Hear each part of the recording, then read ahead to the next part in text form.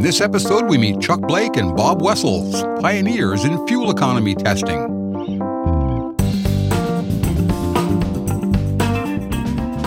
I'm Jim Park, and this is HDT Talks Trucking. This is episode 4 of season 5, and it's sponsored by Heavy Duty Trucking Exchange. Find out about HDTX at heavydutytruckingexchange.com. It wasn't long after I joined the Trucking Press Corps back in 1998 and attended my first few meetings of the ATA's Technology and Maintenance Council that I learned the spirits of competition and cooperation live comfortably together in this industry. For that reason, I became fascinated with the relationship between Caterpillar's Bob Wessels and Detroit Diesel's Chuck Blake. While they worked for competitive companies, they worked tirelessly together to develop the fuel economy and testing validation procedures for TMC, eventually producing the TMC SAE Type 2 fuel test, otherwise known as RP 1102, and called In-Service Fuel Consumption Test Procedure. Over the years, I sat through a lot of TMC task force and study group sessions where Bob and Chuck presented the results of their work, all the while poking fun at one another. To me, these two fellows were the faces of their respective companies, yet they were always supportive of each other and dedicated to a common goal that was in everybody's best interest.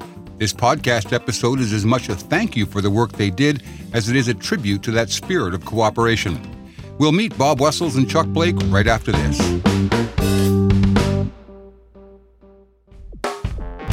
Heavy Duty Trucking Exchange is a unique networking event where fleet managers and suppliers connect and collaborate. HDTX 2021 takes place in Scottsdale, Arizona.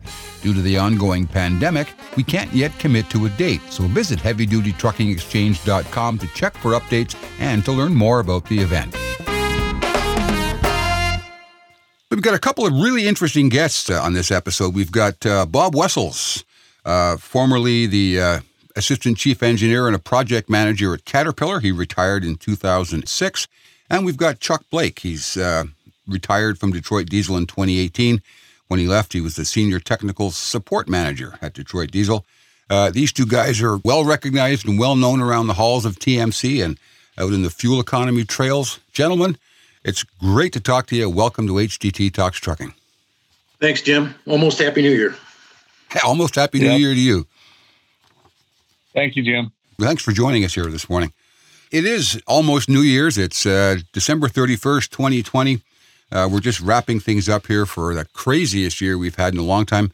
How have you made out in 2020? Let's start with you, Bob. How's this year been for you? No, it's same old sixes and sevens. It's not really, if you live in the middle of nowhere, nothing much ever happens. So that's where I live, and so nothing much ever happens. So life really hasn't turned itself upside down for you? No, it's same old stuff. Build houses and go on. Okay. And what about you, Chuck? How's 2020 been for you so far? I'd say quite excellent, actually. We're living in the northwest corner of Lower Michigan. So my boat's 6 miles away, and I can always jump on that. Been doing a lot of biking in the woods, summer and winter. And so life's good. I'm happy. We got a bunch of vineyards in this area of Michigan, and it's always a celebration. So what have you both been doing then since you retired? I know you were pretty busy in the day. Some folks don't take well to retirement. How have you guys made out? Bob, start with you. No, I do fine.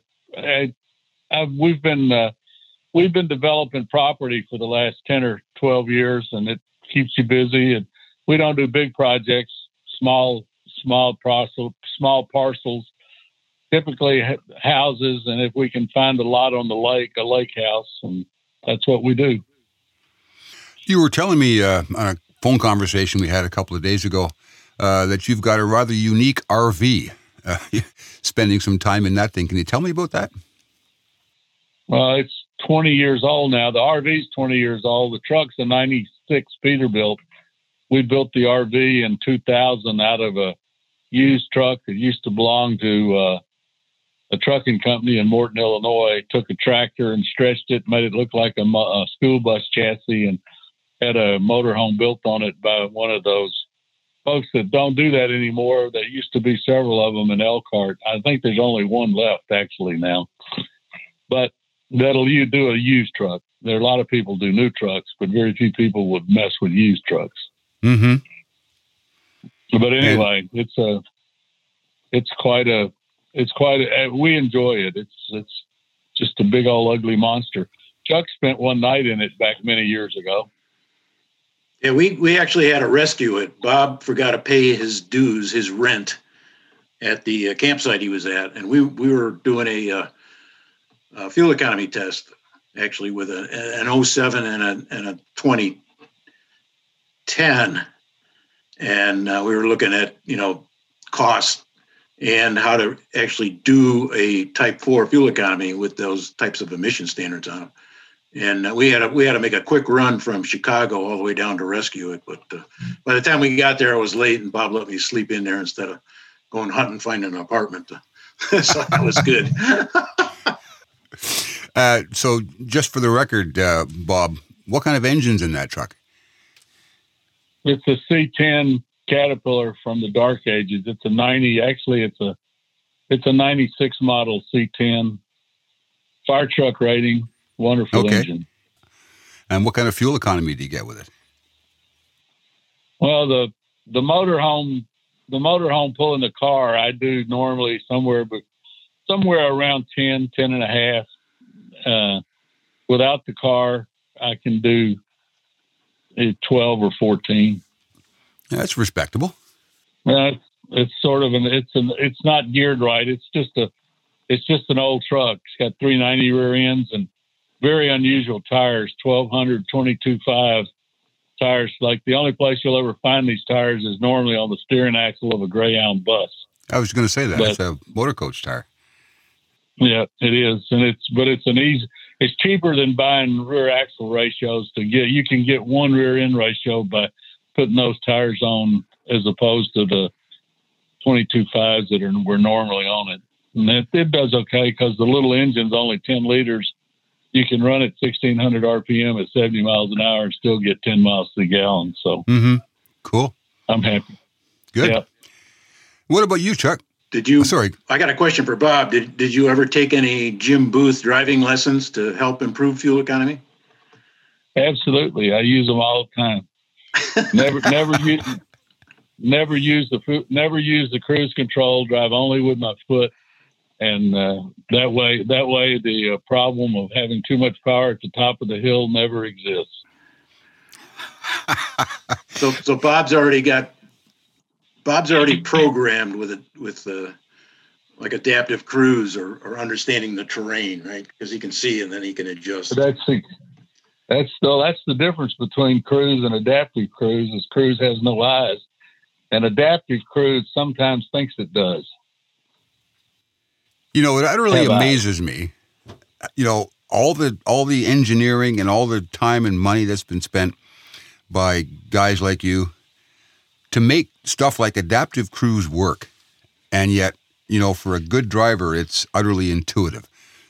But I've watched the evolution of that technology over the last 5 to 10 years. And like I said, from a driver's point of view, it's intuitive. But yet they got to throw all this computing power to make it work. Kind of weird. Well, drivers get tired too. Then that's a good point. Drivers get tired. They don't stay on the ball all day long, whereas this computer never gets tired. So what about you, Chuck? What have you been up to since you hung up your driving hat? Well, almost no work at all. I keep in touch with a few guys that are looking for a little bit of help here and there, but it's mostly just playtime for me. I mean, I'm volunteering at the church, and like an old guy, I play pickleball quite a bit in the summer. Everybody's doing that now, except me. But we're lucky. There's only 4 houses on our little stub street here, and we're at the very end, and we actually have a pickleball court in the cul-de-sac. So okay, cool. You still got your CDL? I do. I gave up hazmat because I didn't want to pay for the fingerprinting and all that stupid stuff you got to do, But I still do. And matter of fact, when they harvest cherries up here, there's always a demand for, basically they take like old school buses and cut the back of them off. And so they can load them up with the cherry crates. And, but they, once you start harvesting, it's 24/7, go until it's done. So Yep. There's always a demand for, and I keep hearing the truck driving school also, of course, looking for, if you want a good paying job, come see us. We'll get you a CDL and, get you going. You go in there and do fuel economy sessions for the driver? No, I'm just playing anymore. I'm just playing. Good for you. Yeah. Okay, well, speaking of playing, you guys going way, way back. I'll tell you first off, the reason we're doing this podcast, in my time at TMC, I think I started going to TMC in 97 or 98 and haven't missed too many years since then. But whenever Bob and Chuck were on the agenda, I made sure I attended those sessions. I found them obviously really informative, but also really entertaining. You guys, obviously being competitors, Detroit Diesel and Caterpillar, you had to keep some professional distance, but it was pretty obvious that there was a friendship there as well, some kind of relationship that you guys had established over the years. Can we go back to those early days and tell me how you met and how you got involved in all that fuel economy testing and stuff you did? Bob, you want to start?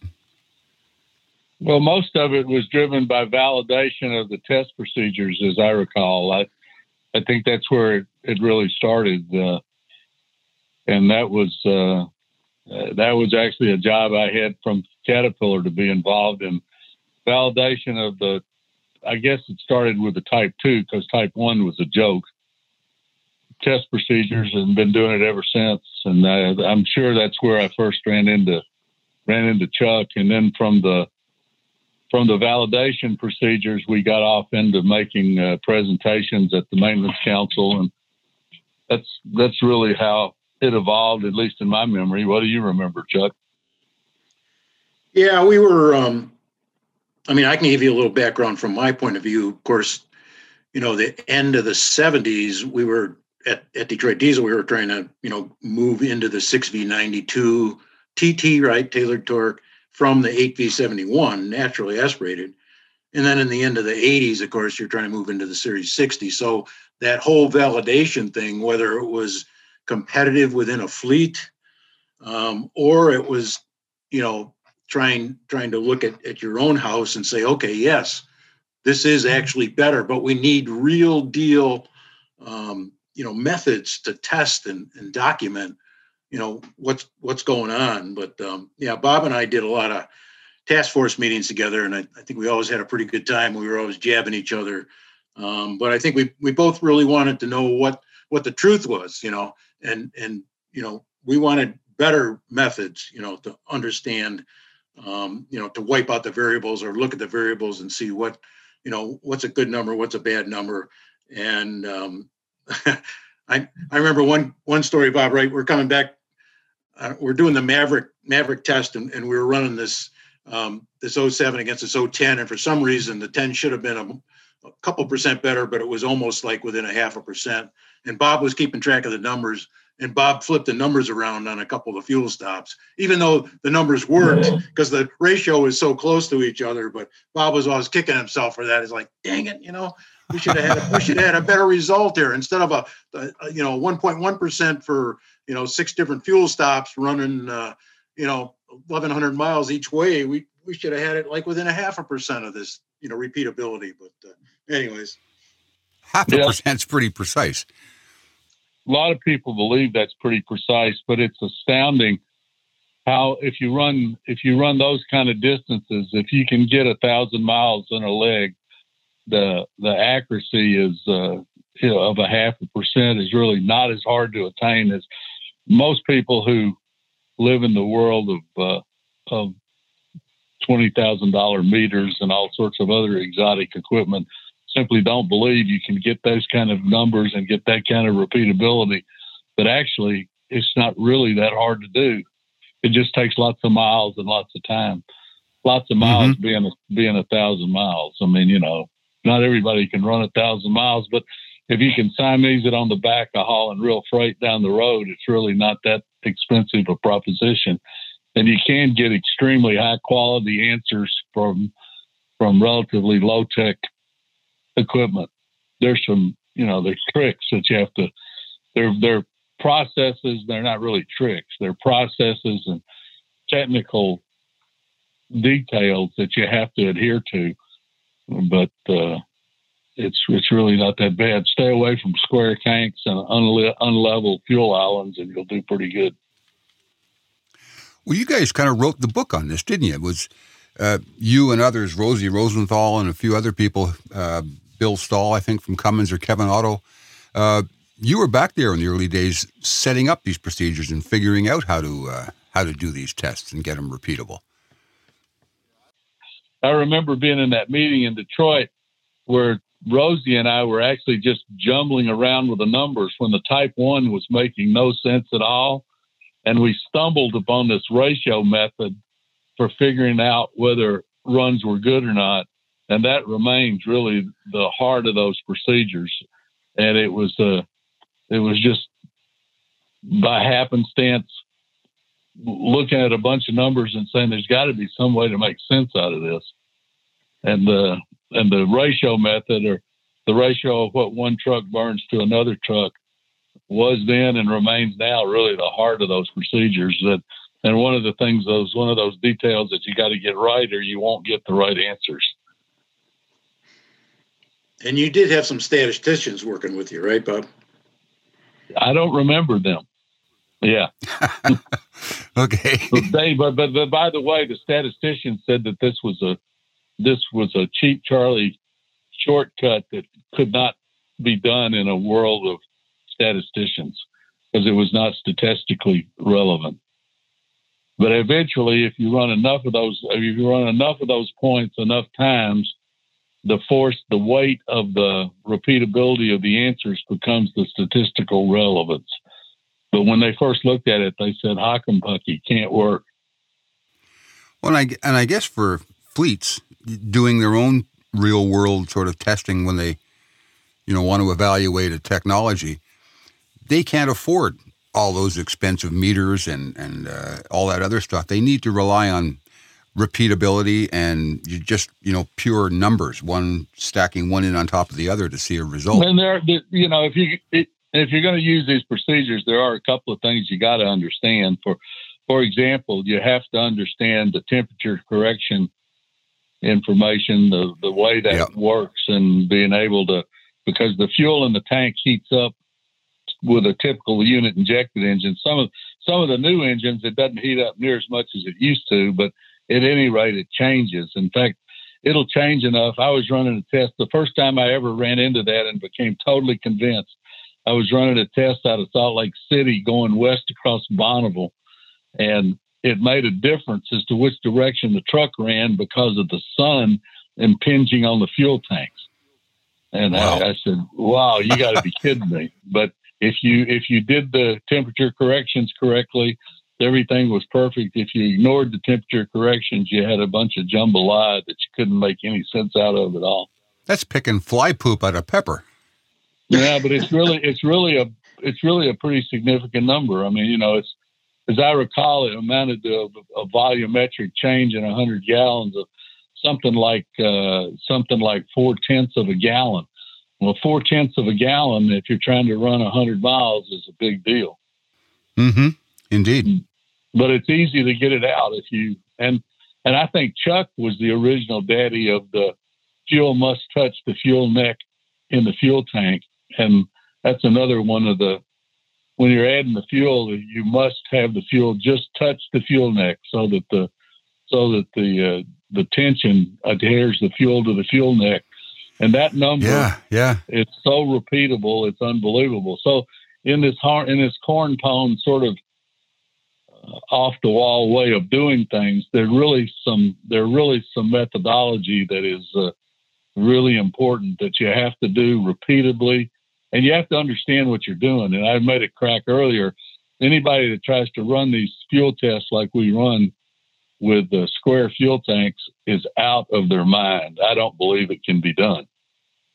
So because of the volumetric changes with just tiny little angles on the fuel tank are so important, as opposed to round ones where you have the fuel just touch the fuel neck, are very repeatable. And if the two trucks are in the same place, the difference between the first time you stop and the second time you stop sort of gets taken out in the wash. And if you don't understand that, you can make some pretty sort of significant mistakes that'll give you answers that just literally don't make any sense. But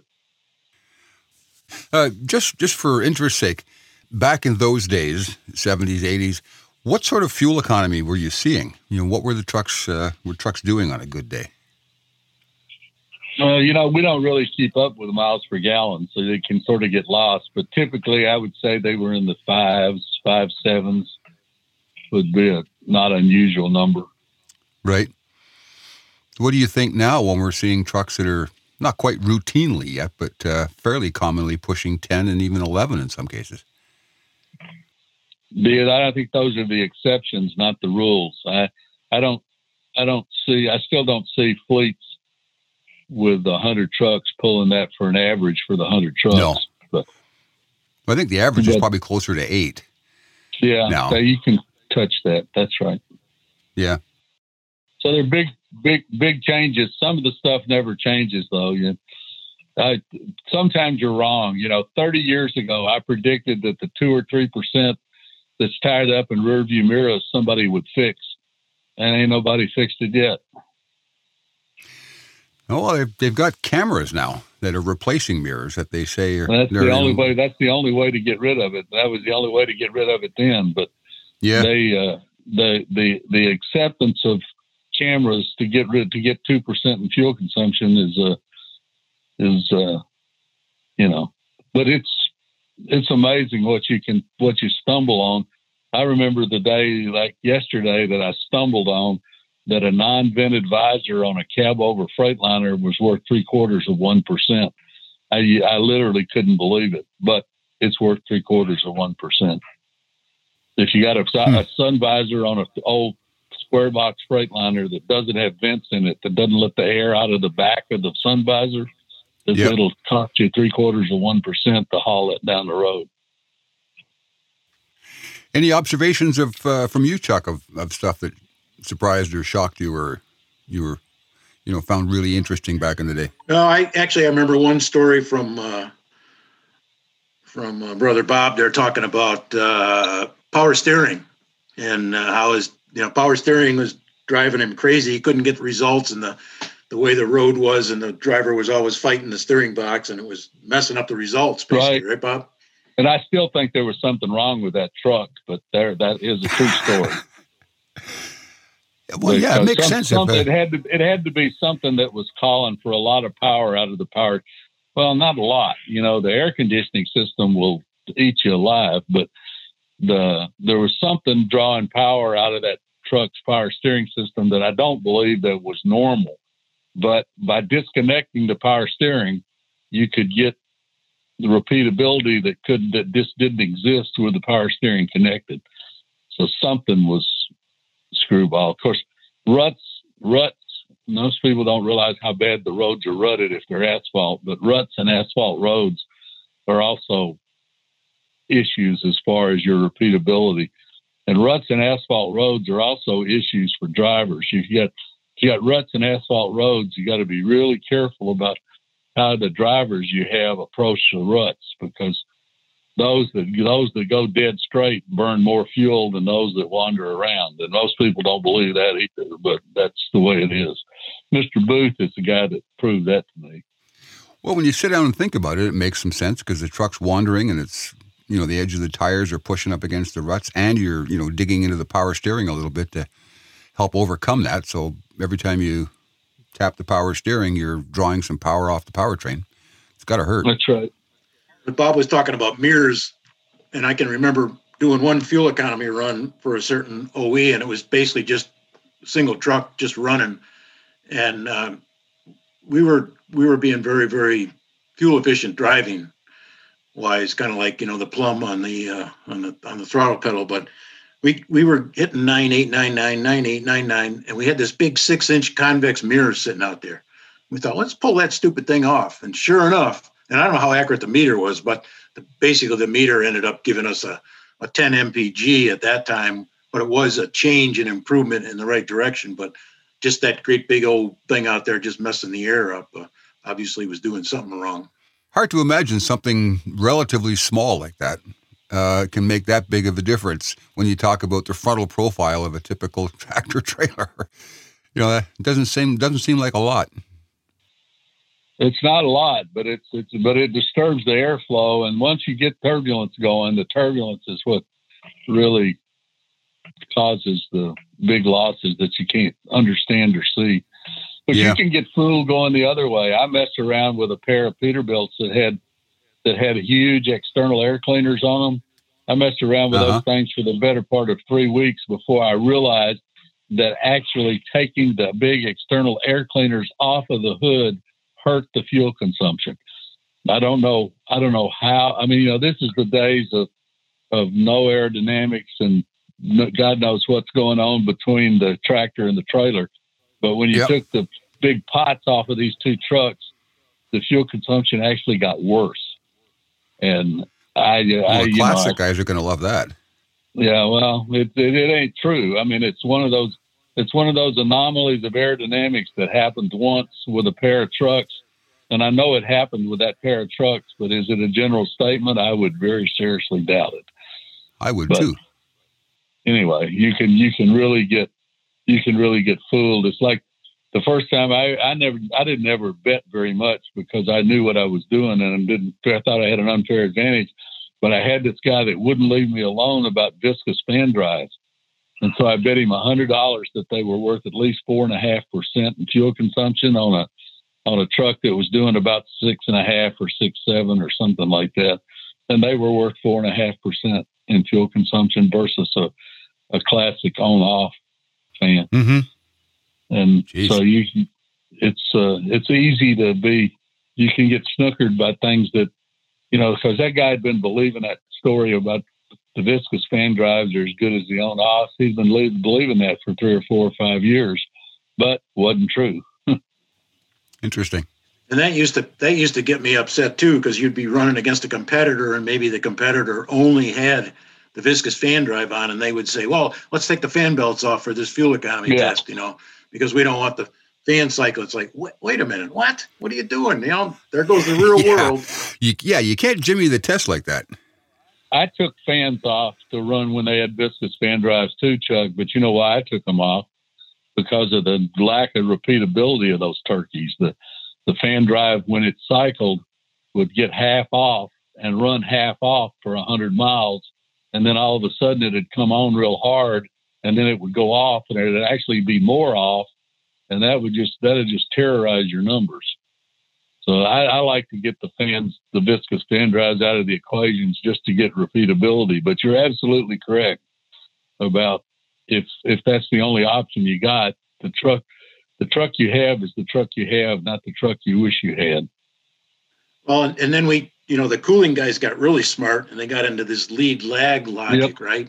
Where you would wait until the very last minute to turn the fan on. Maybe you didn't need it, depending on the rise, the temperature rise, how quick it was. If the temperature was going up real slow, don't worry about the fan. Let the engine get to 205. Who cares, right? But if the temperature was going up really fast, let's turn the fan on early to handle this, surge in heat. Well, the difference between real world operation, where you're going to have fans coming on unpredictably, and an engineering test where you're trying to take out as many variables as possible. How does that translate to real world? Yeah, like you can disconnect the fans and take the mirrors off and do all this stuff. Are you just sort of proving a theory at that point, or are you providing the fleets with information they can take to the bank? Well, you raise a good point. You can fall off into misleading the unknowing on purpose. Can be done. But the truth is that if you get enough miles, it's like when we run these Maverick trucks from Arkansas to Chicago and back. We don't worry about the fan drives being on or off, because in truth, it'll come out in the wash. They don't. Mm-hmm. If you get enough miles in the legs, that kind of stuff, unless you've got some sort of problem, that kind of stuff is not really a problem. If you have a problem that's always there, it's like the first time that I ever was over in Indiana, the first time I ever ran into a set of recaps that had perfect XDA tread on them, Michelin tread on them. I didn't know such things existed. And I just graded tires by eyeball saying, no, those are XDAs. They're fine. And so this one truck just would not be where it should be. It was about 3% out in the weeds from where it ought to be. And that kept going on. And I was so hard-headed that I did that for the better part of 10 days. Then one day it started raining. And that truck came rolling in for us to take. This was in the days of changing fuel tanks, weigh tanks. This truck came in for us to take the weigh tanks off, and the blooming tires were steaming. I said, "Oh my!" Because that's a dead giveaway. You got recaps. Mm-hmm. So I'd been running recaps against virgin tires there for 10 days and didn't know it. So if you let something like that sneak into your answer and you don't know it's there, you can get some results you don't like or want and are really not representative. Just a reminder, we're talking with retired fuel economy engineers Chuck Blake, formerly of Detroit Diesel, and Bob Wessels, formerly of Caterpillar. We're going to take a short pause here. We're going to come back after the break with more from Chuck and Bob. Hang in there.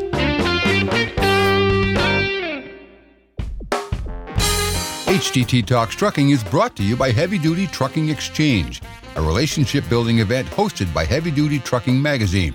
HDTX is loaded with topical discussions and learning opportunities with some of the most innovative people in the business. Managers of Class 7 and 8 fleets apply now to be our guest at HDTX 2021 in Scottsdale, Arizona. To learn more and to apply, go to heavydutytruckingexchange.com. Okay, we're back with Bob and Chuck. This is the Bob and Chuck podcast on HDT Talks Trucking. I'm Jim Park. Thanks for joining us again. Chuck, tell me about the double nickel fuel challenge. Okay, that was kind of interesting. Yeah, I can't remember who all organized it, but we invited a bunch of people out to the test track in Ohio, a bunch of owner-operators, and said, here's what we want to do, guys and girls. We want to run you at 55, and then we want to run you at 65. And of course, we were, installing tanks and everything back then, those days. And of course, those drivers were very, very smart, right, Bob? They might run the track on their 55-mile-an-hour run with the air conditioning on, unbeknownst to the observer, which was in each truck, and maybe they were running one gear down in their 13-speed. And then when they ran 65, of course, they turned the air conditioning off, or they'd gear up a little bit, get the RPM back down, and maybe even some of them would just kind of lean on maybe the trailer brake a little bit when they were doing the 55. But there was actually a couple of them that they beat us, and we kind of knew it, but hard to prove, right, Bob? Yeah, well, one of them wasn't that hard to prove. When the guy, the owner-operator from Indiana with the great big spread axle flat, who, when he was going around the track, was raising and lowering the spread axle and tapping on the brakes to stop the wheels from spinning, and then putting them back down on the pavement and spinning them back up. If you could see that, of course, you couldn't see it from where we were, but if you'd seen that, you would have known what he was doing. And there was a guy there who was absolutely anti 55 miles an hour from one of the doesn't exist magazines anymore that was specialized in owner operators. And after it was over, and this guy actually got better fuel consumption at 65 than he got at 55, this guy ran up and sticks a microphone in his face and says, "Well, what do you think about this test?" And the old guy from Indiana says, "Pretty honest test." So they were just trying to game the test to prove that 55 was better than, or 65 was better than 55. Absolutely. There were 2 or 3 of them that were in that mode. But the old guy with the flatbed from Indiana was the one that really had the way to make it be true. He was one of those guys that I talked to him for a long time. He put 4 kids through college with a 1969 Freightliner cab over. Jeez. Back in the day, you guys were, consummate professionals. You were both working hard to produce good, solid results, but there must have been some kibitzing going on, a little bit of professional rivalry, Detroit versus Caterpillar. You guys ever game the tests or, knock your partners off stride, playing little games on one another? No, I don't recall ever doing that. I had that done to me by other people. I was running back in the dark ages of Type 1, which should have never existed. I had some clowns actually adding fuel to trucks in the middle of the night up in Canada. But other than mess that, the results up.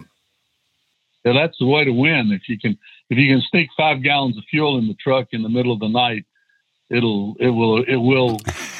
influence the results. Yeah, a little bit.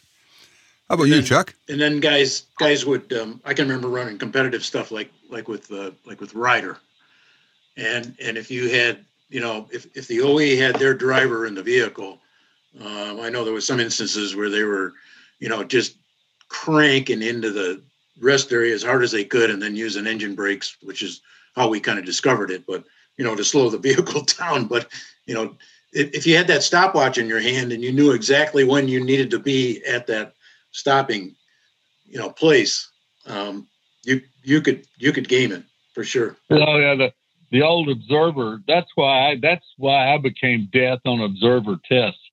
I concluded somewhere in that period of that what Chuck's talking about, of having people trying to time the end and go slow and then race up to the end and jab the brakes, which actually is backwards for saving fuel, but you can win the daily test war doing that. That's when I said, let's get these damn observers out of these trucks, tell the drivers what to do, and have them do it. Because observers sitting there thinking all day is one of the worst things going for if somebody, and there are not many people that did that, but if somebody wants to mess with an answer, that's a great way to mess Indeed. with an answer. But on the other hand, and Bob and I were both involved. We ran some tests for the UPS guys, and we were running out of Atlanta to Charlotte, and we had some fantastic drivers. We did have to send a crew in between to change, to swap the trailers back and forth because drivers weren't getting paid to do that. But between that test and then when we did the Maverick test running from Arkansas to Chicago and back, again, had some outstanding drivers, and you could tell them what to do to stay in contact with each other. If you want headlights on, if you want wipers on, whatever the deal was, air conditioning. If they followed the instructions, I mean, you just ended up with super data, just outstanding data with the repeatability that we wanted to see. In way inside 0.5% data, those two guys at UPS who had been driving, what did they say, Charlie or Chuck? They'd been driving Charlotte to Atlanta, both of them, for 22 years. Thank God they could have done it in their sleep. Yeah, and they would leave at different times, generally on their schedule. So obviously, when we were testing, we said, okay, let's adjust the time schedule for these two, sets of doubles to head out at the same time, so they could get the same traffic, But we went back and looked at some of their data when they were just driving, and their ability to turn Atlanta varied less than 3 or 4 minutes typically. Wow. That's amazing. It is. And so their ability to run good data was amazing. We had an interesting incident in one of those. When they ran one run that was garbage, the numbers were just garbage. And when we got to the bottom of it, we discovered that, what was it, a rug or something blew up off the road and got on the one guy's windshield. And I think it was a big plastic bag, yeah. Yeah, he had to stop and get the windshield off, or the piece of debris off. And then if he had just continued on running his normal pace, everything would have probably worked out okay. But he decided he had to catch up to get back where he was behind the other truck. So he ran like hell there for 20 miles to catch up. And that's why our numbers went to hell in a handbasket.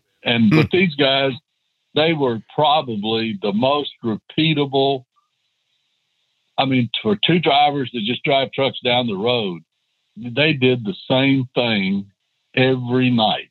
I mean, in fact, both of them sort of joked, they said the little place they normally stop to drink coffee down in South Carolina, that they parked the trucks within 10 feet of where they were every night. That's amazing. It is. But their ability to generate extremely high quality data from just driving trucks down the interstate was really mind boggling. It was some of the most repeatable, some of the best data I've ever seen run by anybody, professional test drivers, you name it. These guys were just amazing. What was the transition like at the time between the manually fueled engines and the electronic controls that came out? Well, I think, the electronic engine, you could gear it up now, right, to run 70, but don't allow it to go any faster than, 58 or 60 or whatever the fleet decided at. And of course, drivers had ways of figuring out how to mess up that speed sensor. Yeah. or they'd make their own speed sensor. But I think the electronic stuff, and then with the ability to change the timing, because you had to meet the emission standards, and mechanical engine, you were basically retarded almost all the time. And with an electronic engine, you could get out and you could stretch a little bit. So I think the gearing was the big deal. Was. Of course, back then was when Chuck and I used to have these never-ending arguments about what kind of governor strategies were correct before electronic engines. And then when electronic engines came along, you could take one from a speed controlling governor to a torque controlling governor by just changing the software. So that changed a lot of things too. I'm sure it did. Yeah. So we used to have these arguments about which was better. And was it ever resolved, that argument? Well, most people, a speed controlling governor is the beginning of adaptive cruise control. It's the first step in that direction. So the basic speed controlling governor, there's an argument that says it's better. Now, there's an argument that says it's worse because it'll put on all the power the engine can make without you moving your foot. Mm-hmm. So you can make an argument that it goes both ways. But okay. It was kind of like it was easier to try to convince the driver that you didn't have to have your foot on the floor all day long, right? That's right. You could kind of like 3/4 it, and then even up the hill 3/4 it. Don't go after it 100%. Just kind of let your momentum, and if the hill's not too long, it'll float over the top anyways, right? Yeah, right.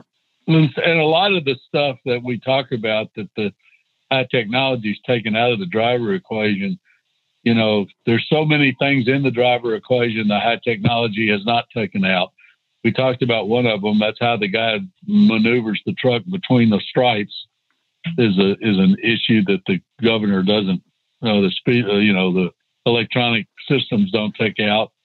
And the application of the brakes is another thing that, even though they probably could take it out with the computers, they never have, because nobody wants to accept the product liability of letting the computer do that. Mm-hmm. And so there's so much that the driver controls. I mean, just down to, like, we would take the example of these two guys that parked the truck in the same place in the truck stop. You could waste 5 gallons I bet their drivers waste 5 gallons of fuel a day by the way they drive in circles around truck stops. It's one of the most ridiculous things I've ever seen. The way some people get into a truck stop and they literally drive 5 miles before they find a parking place. It's crazy. And those are the drivers that probably needed that extra 100 steps to stay in shape too, right? Right. I got one other thing I got to talk about. We were running some fuel economy tests at Frymiller, big cat fleet, right? So we were trying to prove the Series 60 in there, and Jim Booth was kind of assigned that. I don't know if Bob assigned him or what, but anyways, the poor C-12 had a few little mechanical situations going on. So Jim Booth, somewhere halfway during the trip, Jim Booth ended up staying up all night working on this engine at the dealership, and they got it working and everything. And we took off, and I don't know where we were running, but poor Jim was starting to fall asleep, and I happened to be riding in the truck with him, and it was the Cat Power truck, of course. And I said, Jim, I said, let me drive the thing for you, okay? And I had all the respect in the world for Jim because I learned a lot from his driving techniques. But anyways, I ended up, Detroit Diesel guy ended up driving the Caterpillar truck, trying to beat the Detroit Diesel truck, for the primary fuel economy run. But did your bosses know about that? I don't think so, but whatever. Well, they do now. Yeah. Well, trucking buddies, right? So tell me, Chuck, honestly, what did you think of the Cat? Yeah, it was a good horse. Hey, I didn't have any problem with it. It was, I can't even remember if we were using cruise or not. I can't even remember that. But if Booth had anything to do with it, you weren't using the cruise because he hates them or hates them. That's good. Did they give you a Caterpillar hat when you got out of the truck or anything? Well, and I don't know if Bob remembers that, but back when, like St. Louis, back in the late 70s, when we were doing fuel economy tests, you were always looking for the truck that did best. But the guy that passed out the most hats, he really won the fuel economy test, right? Right. I remember some of the guys from Cummins, Tom Brown, man, he'd be handing out dozens of hats, like, oh man, we didn't bring enough hats to pass out, Was it bribing the drivers?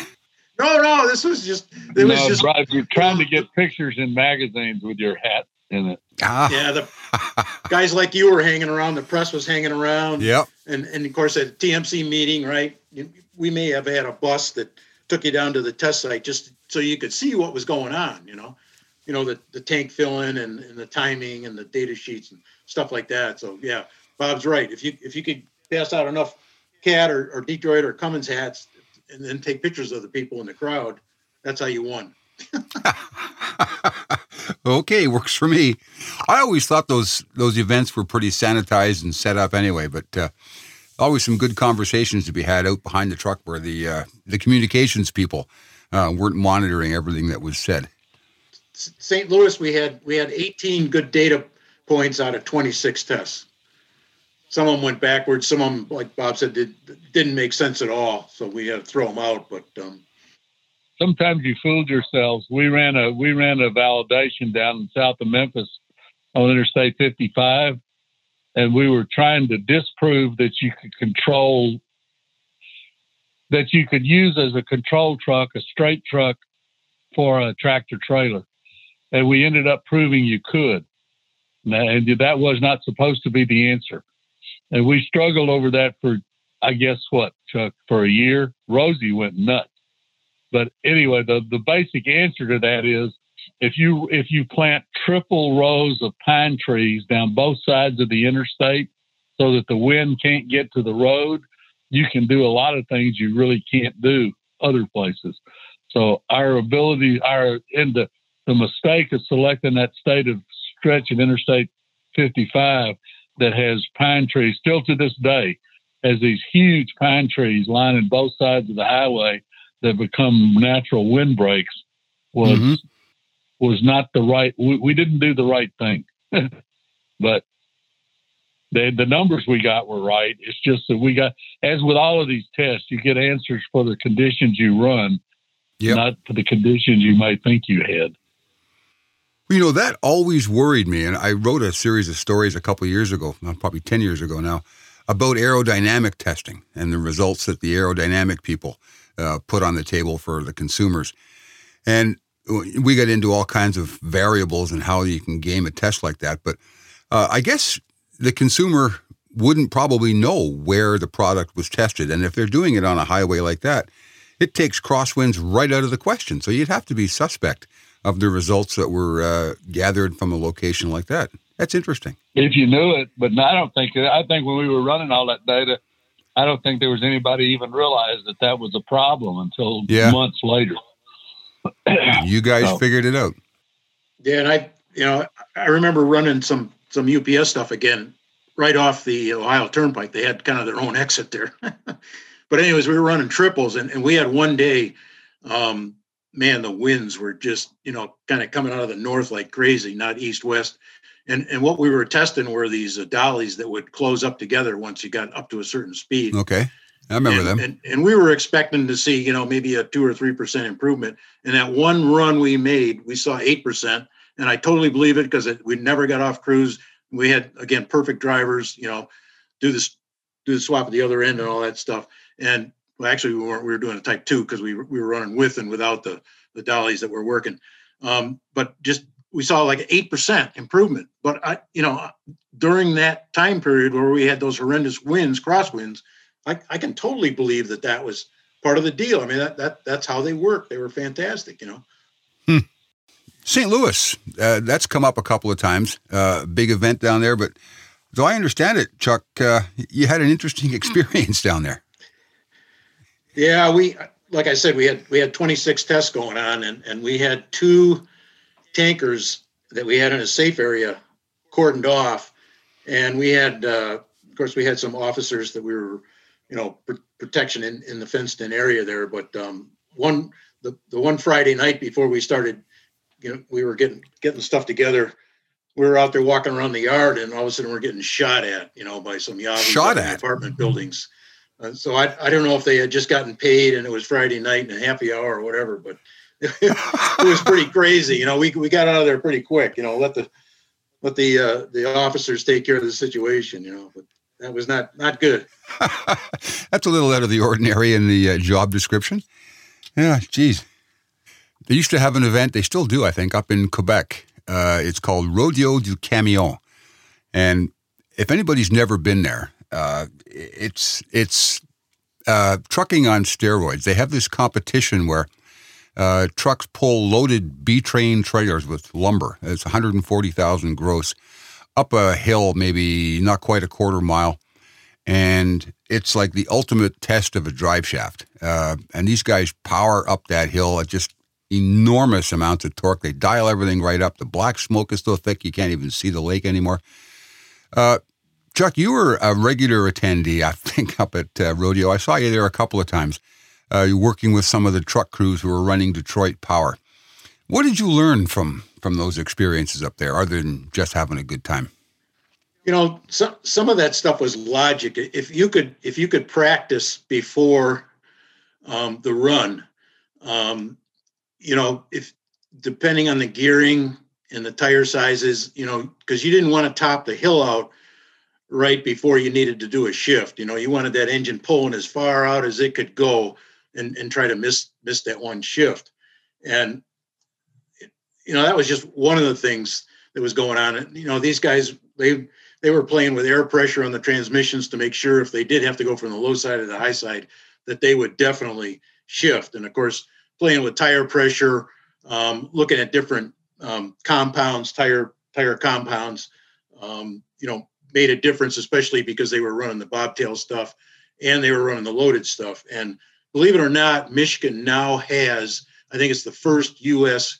truck challenge ever. And they've run it for, this was the 3rd year they ran it. And I can't believe they ran it with the border closed, but a lot of your Canadian brothers up there somehow managed to sneak through the border to come down here and play and pull the 120,000 pound trains up the grade. So it's great fun. I can always remember one guy, he had a big old V8 Mac, and he had his Bulldog out on the hood, and it was one of those really super hot days. And he's out there at the starting line, and he says, wait a minute. He gets out of his truck, he had a glass of water, and he fed the Bulldog on the hood a glass of water because it was so hot. I mean, you've met some of the guys up there. Donnie Vachon, ended up being good friends with him. Just,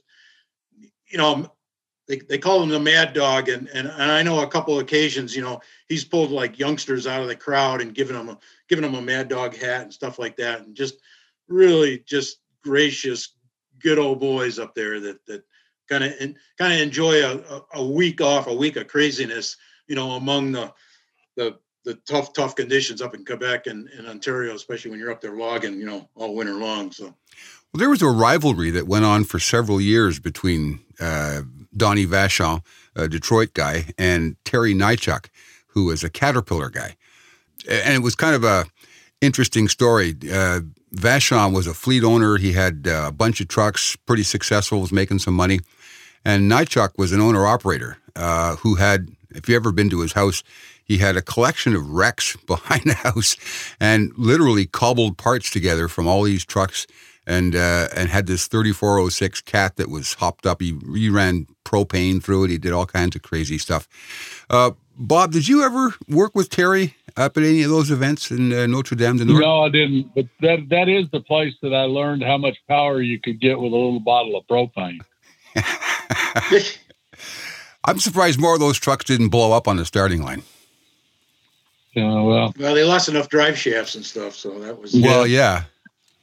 And we've seen pictures in the magazines. Rolf Lockwood, a good friend of mine, co-worker, has got these pictures where some of the right front wheels are a foot off the ground at the starting line. Or more, yeah. Yeah. The frame's twisting like that. It's unbelievable. They come back down and they can still steer them straight.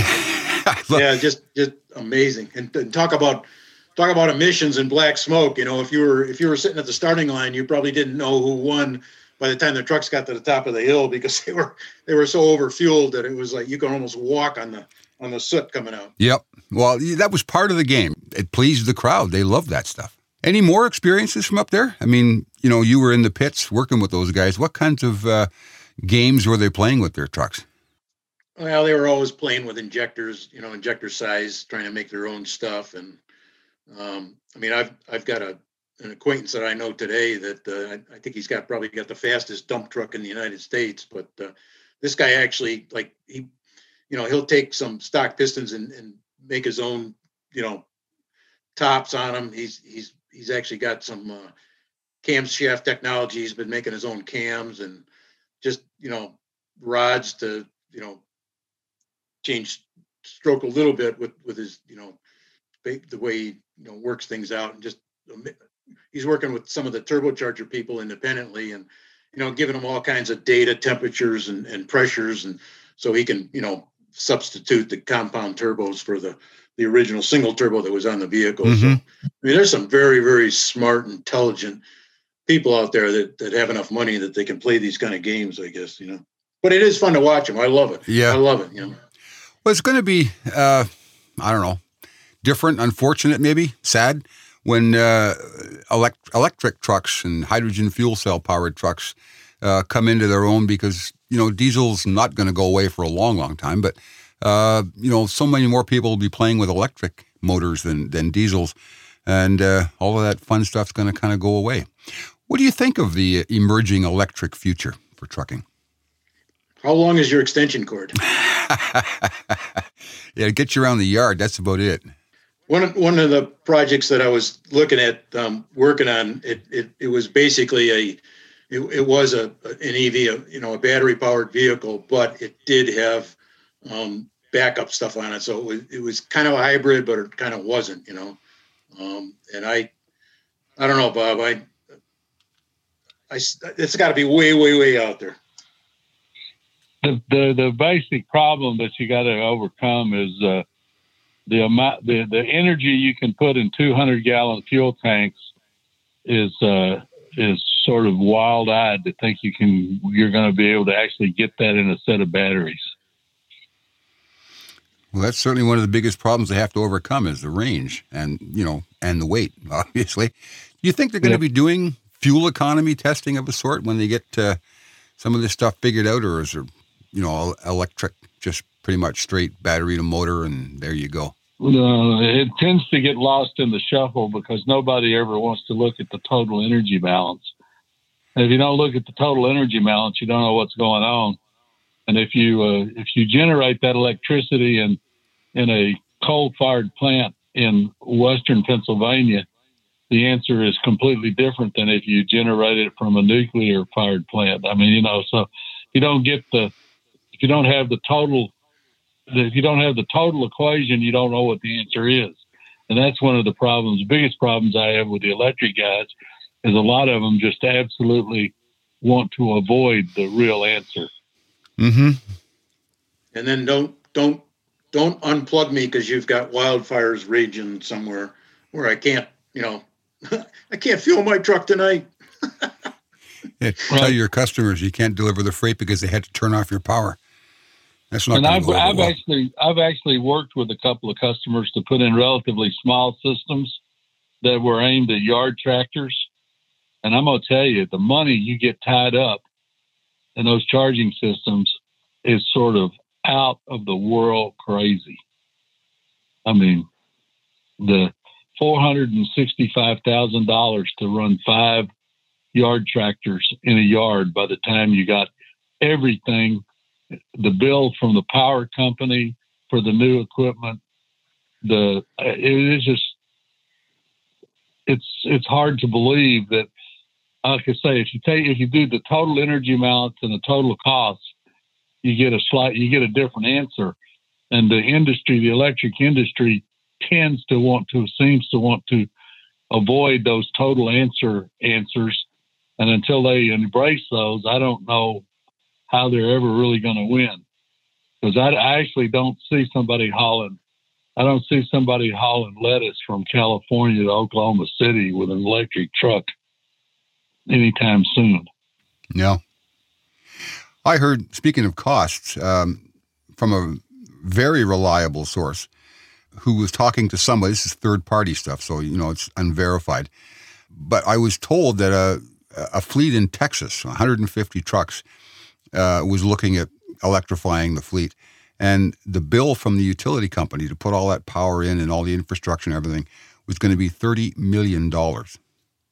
Now, I can't verify that, so I don't know if that's true or not. But based on the number you just put out there, $465,000 for a handful of trucks, that's a pretty steep cost. It is, but you got so much funny money in that. When you took that all apart, you had an engineering company that was making more money to put the system in than the people would ever save with the trucks. It looked to me like it was about a 40-year payback. Yes. And was that engineering company doing that electrical work really worth that kind of money? I don't know. I doubt it, but I don't know. Yeah, fleets like paybacks in 2 to 3 years, not 40 years. Yeah, that's right. Of course, 5 yard tractors don't burn enough fuel to give you much of an opportunity cost either. Well, and nor are they going to make a difference to global warming at the end of the day, I don't think. Not 5 Probably anyway. not. Probably not. I don't want to wind this up, but, we've gone on for quite a while here. I've really, really enjoyed this conversation, you guys. Thanks for making that time with us. And thanks, too, for all the hard work you did back in the day of trying to sort out this fuel economy stuff. I think the trucking industry, as a whole, is better for all the work you two did and all your partners in crime back in those days, the Rosenthals and the Ottos and Stalls of the day. Great job. And we've got a heck of a legacy there behind you now to stand on. So thanks for all that. Well, thumbs up to TMC also. I mean, they kind of brought us all together and made us all brothers, one way or the other. And it worked out fantastic. Well, just to go down one more little rabbit hole here, it was TMC, I think, for me anyway, as an outsider in the early days before I really figured out what TMC was all about. I was amazed to see the level of sort of cooperation from competitors, whether it's engines, OEMs, fan makers, compressor people, didn't matter, rear axles, getting together to solve a problem. And the amount of, cooperation within this industry is amazing. You guys compete head to head, day to day, from a corporate point of view, and there you are in the rooms trying to sort out problems to make it better for the customer.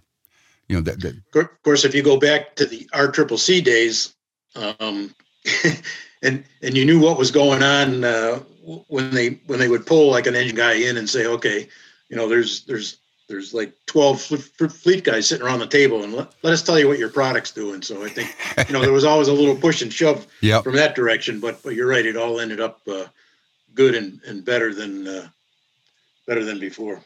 And TMC always did have sort of an ace. I don't know how they pulled it, but they were able to somehow get us to cooperate on issues of significance, things like cooling system treatment.